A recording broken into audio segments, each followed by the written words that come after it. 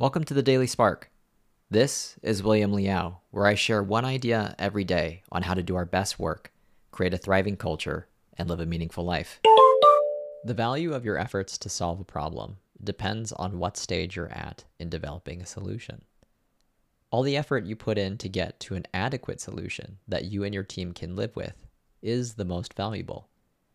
Any additional effort after that spent making a more ideal solution to generate marginal gains is valuable, just not as much as the value of your prior efforts.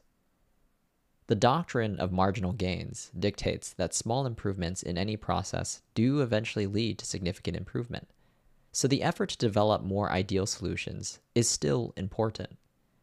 Having said that, such an effort should only be undertaken if you already have adequate solutions for your most outstanding problems. To do things in any other order is likely an inefficient use of you and your team's time and energy.